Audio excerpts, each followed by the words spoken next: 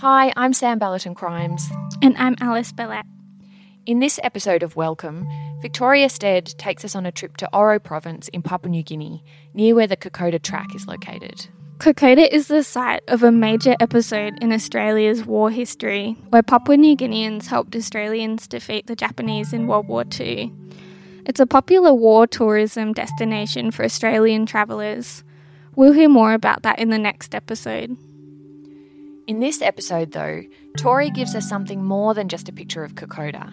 She takes us to the surrounding areas and introduces us to Papua New Guinean families who have long histories of interaction with Australians and other foreigners. Yeah, I learned so much from this episode about Australia's war history, but also our colonial control in PNG, and about how much better off Papua New Guineans were if they had mates in colonial government. I know, it's so fascinating as an Australian to learn about this, really rather late in life, to be honest. But what I also love about this episode is this really frank and honest appraisal from the people she talks to of how they make sense of their relationship with Australians now, and how much of that is, understandably, connected to what kind of development and resources they can access. We in here, we don't realise what this trekking is all about. We only understand that there is a trekking taking place in Kokoda area alone. Not down here yet. And we don't know what is trekking. What is this industry all about? We are all confused.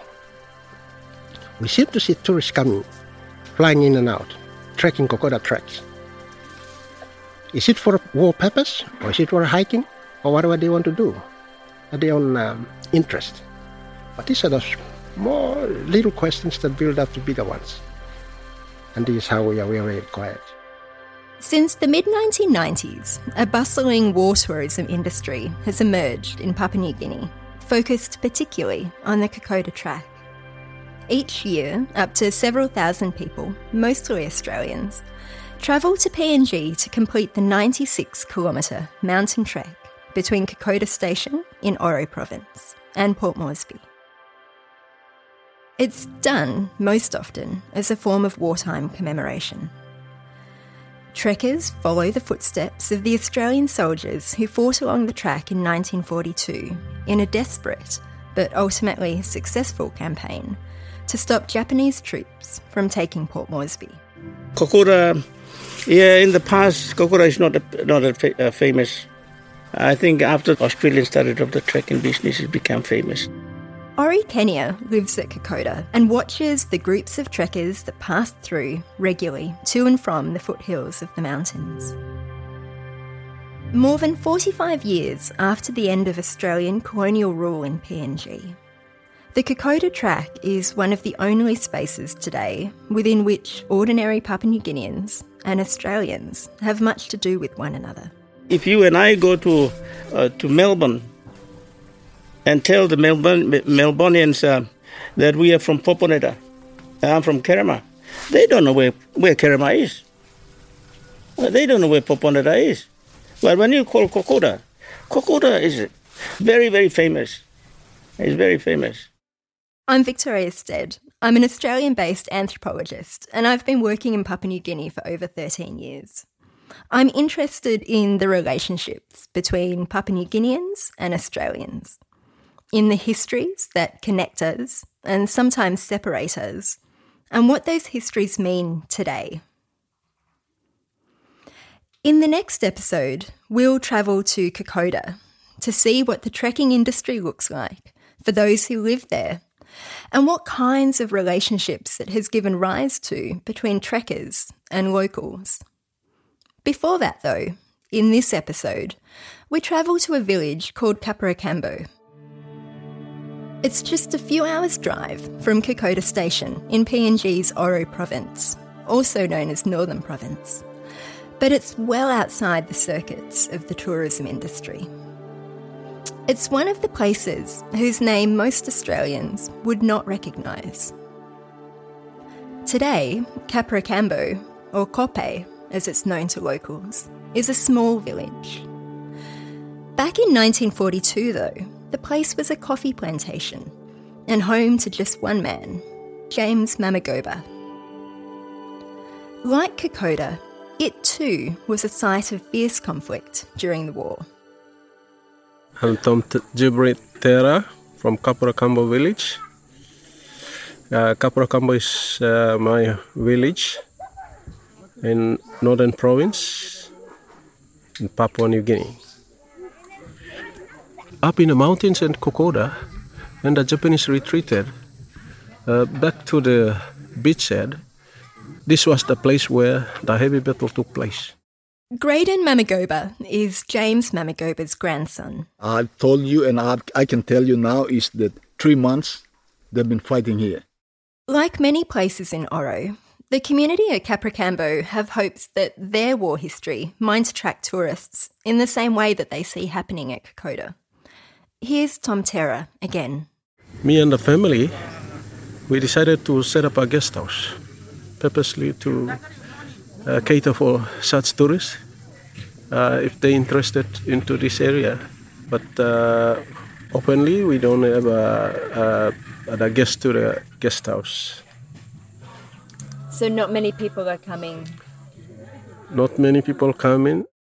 As the residents of Kapurakambo watch Australian trekkers travel to and from Kokoda and wonder why those tourists aren't also interested in their place, they recall the remarkable tale of their own ancestor, James Mamogoba.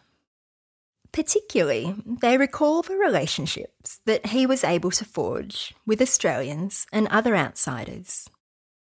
These relationships, and the life that James was able to create as a result, are held up in contrast to the absence of relationships that his descendants describe today.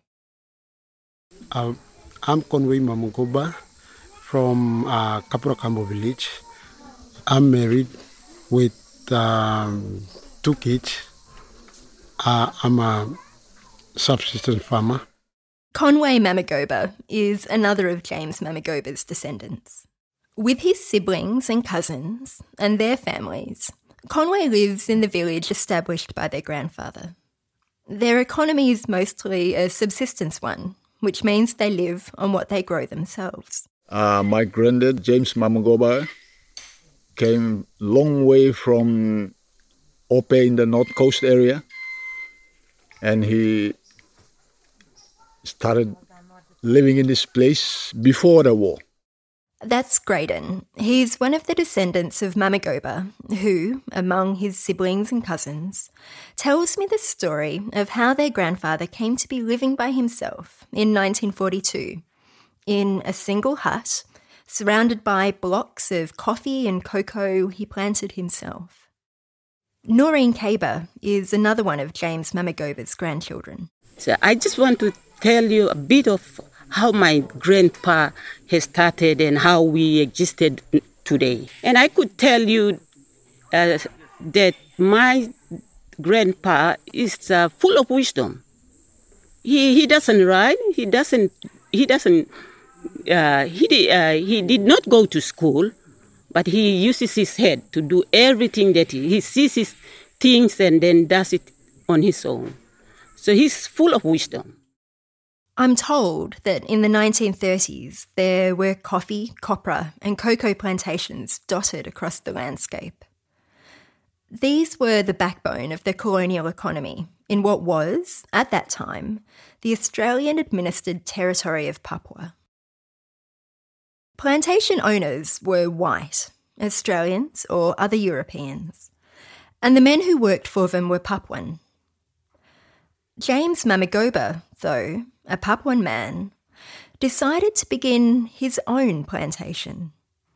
As a young boy, James had worked for a German sailor, and he knew some of the white colonial officials and plantation owners from that time. So he was asking them to get coffee seeds and plant them in Kope. This was his land. So he was asking them but these white people, they said James Bega Mamogoba because he was always asking the white people to give him coffee to plant. That's how he had the seedling to plant coffee in here and then establish this home of ours, Kope village. Eventually, the white people gave him coffee seeds. Then, in July 1942, Japanese ships arrived on the nearby coast, followed by Allied planes and troops. But I will tell you what I heard from the old people, what they experienced, and I'd actually never seen the war myself yet. Michael Gaum was born 10 years after the war, and he grew up hearing stories from his parents about what it was like for local people across the province. A terrible thing, number one. And the exchange of guns, blowing bombs, planes around the air, in the airs, ships coming up, new experiences, different skins, different languages, the environment. So we were in a scary situation and then we need to get refuge somehow. So we moved upwards and along the coastways down to the north coast. That is where our refuge is. At first, the Japanese soldiers moved quickly through the area as they made their advance from the coast up towards Kokoda. And that is where the Japanese took the track road, the back road. They traveled so fast towards Kokoda Road.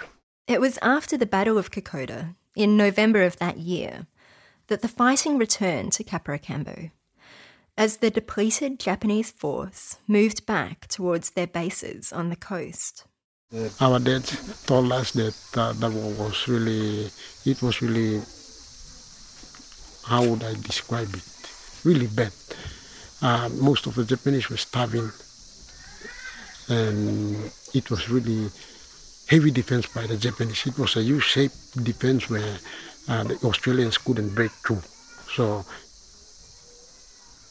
the campaigning here was very long. Graydon picks up the story from Conway, describing how the fight spread out around the plantation.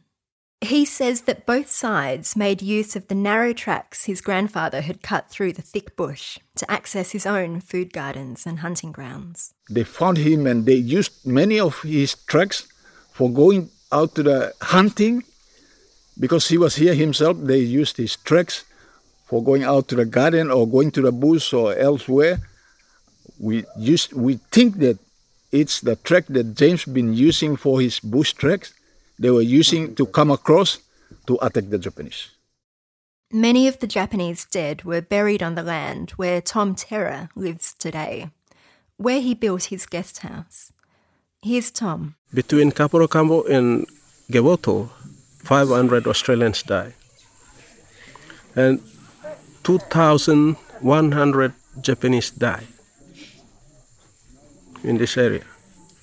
So my guest house and my home is lined upon a grave of the Japanese. James Mamagoba gave what he had, food from his garden, to the men fighting and dying around him.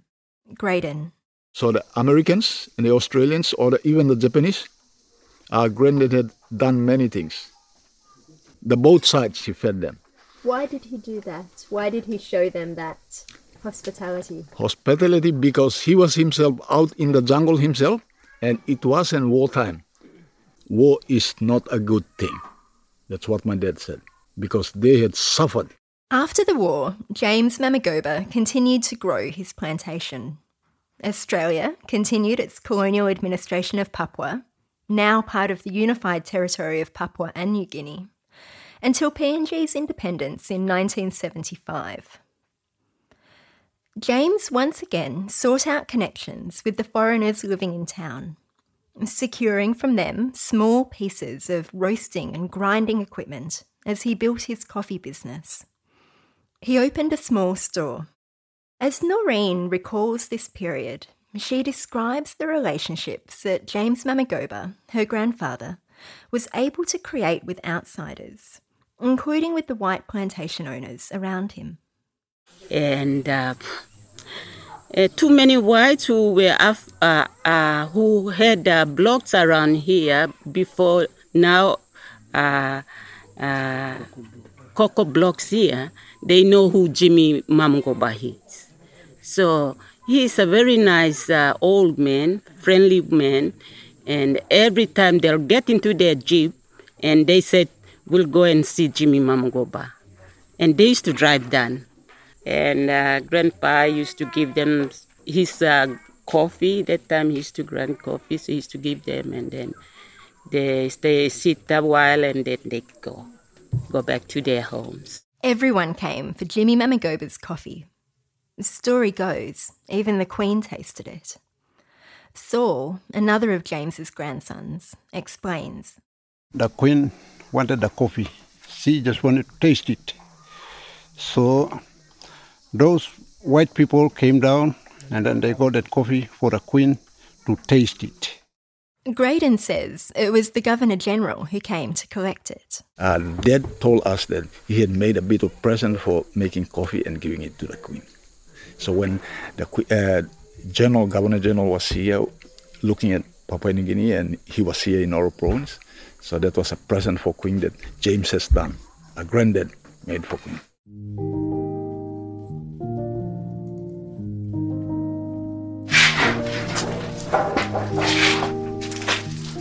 Sorry, too many dust, but anyway.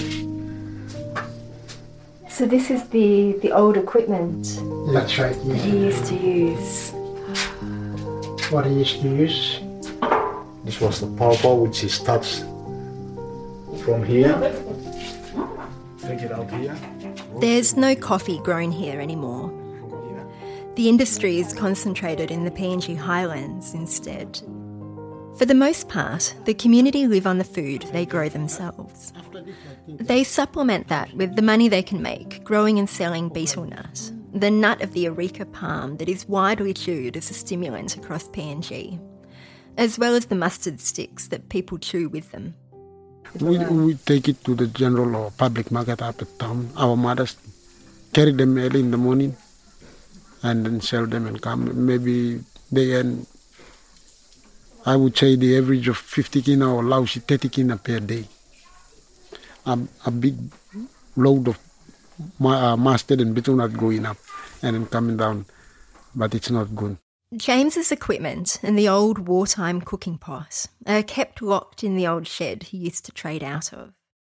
On the outside hangs his portrait, a black and white photo taken by a Chinese man, the owner of the Wing Hay Supermarket Company. He was another of Mamagoba's partners. So when the Chinese or the Australian people comes down from Popondetta, they shared with him, they ate with him, and they did many good things. We can't do it now, but he has done that.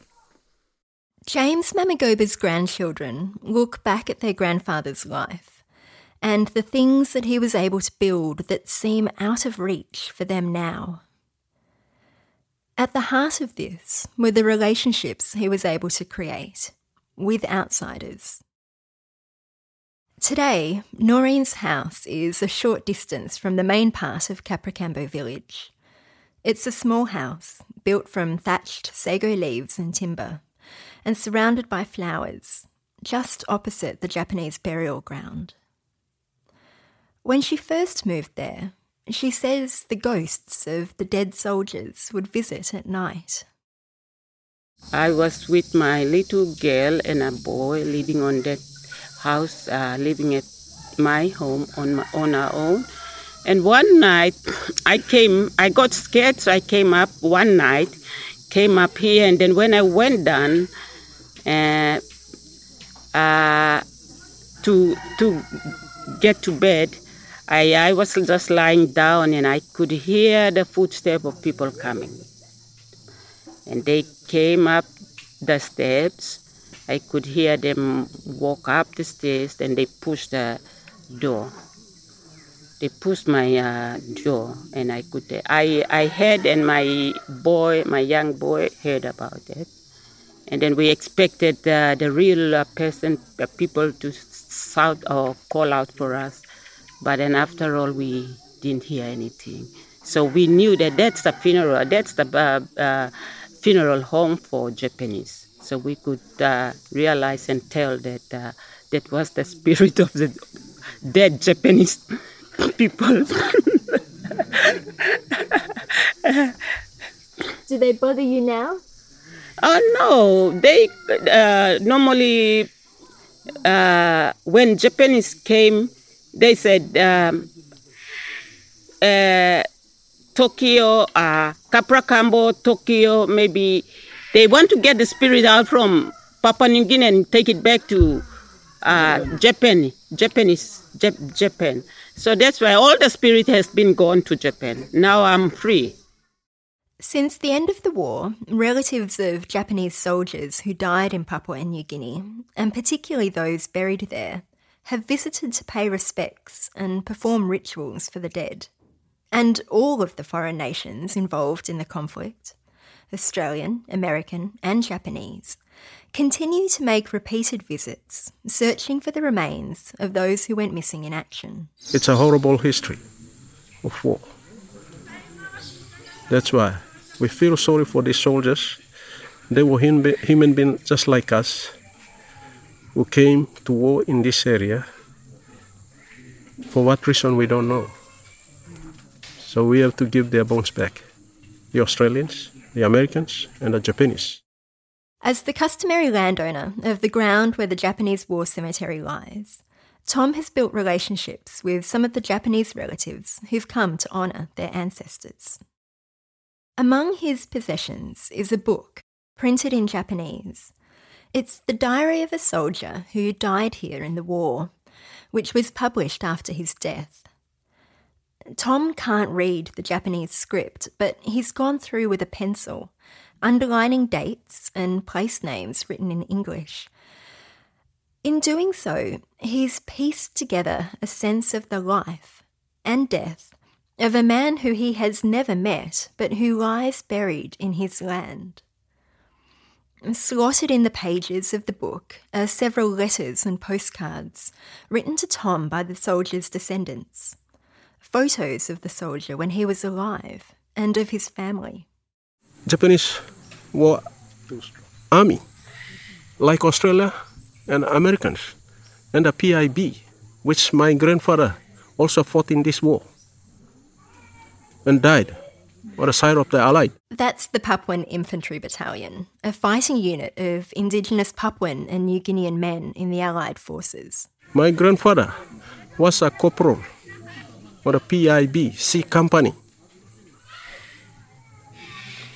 Corporal Uro Terra. He was a section commander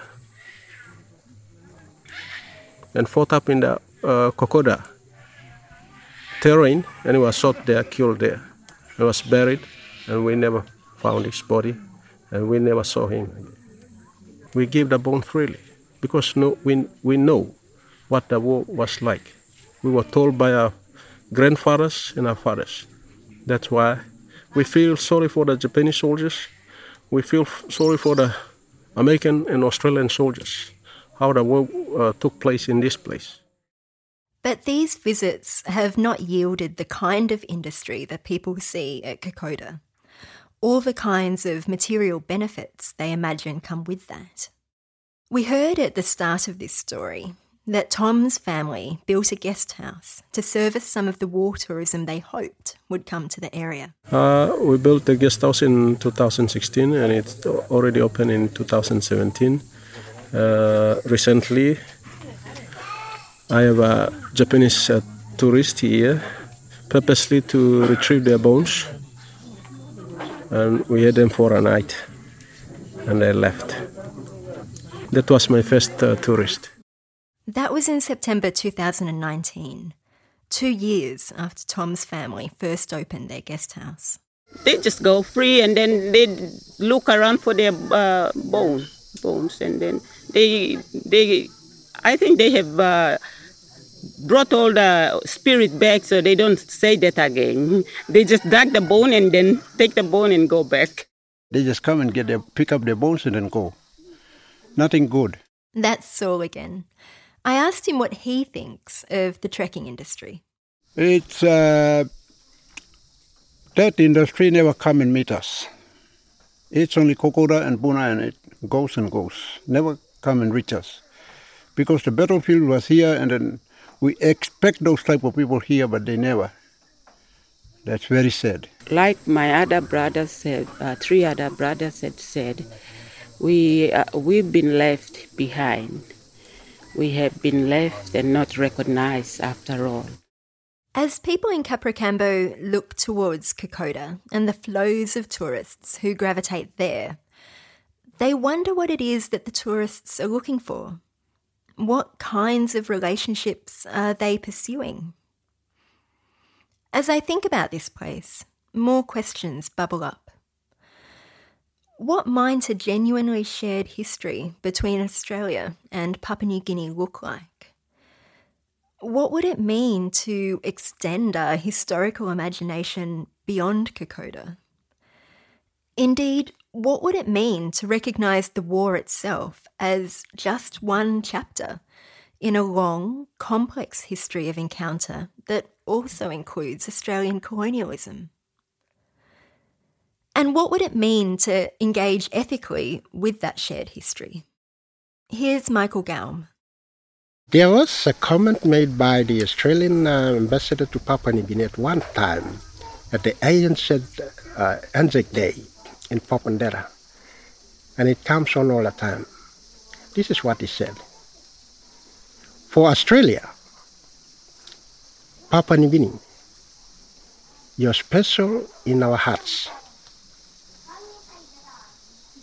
From those people who have gone, those young ones coming up, and us living today, we have a special, in our heart, a special place for Papua New Guinea. When I heard that comment in there, I felt that is how deep Australia's relationship with Papua New Guinea, and that should remain that way.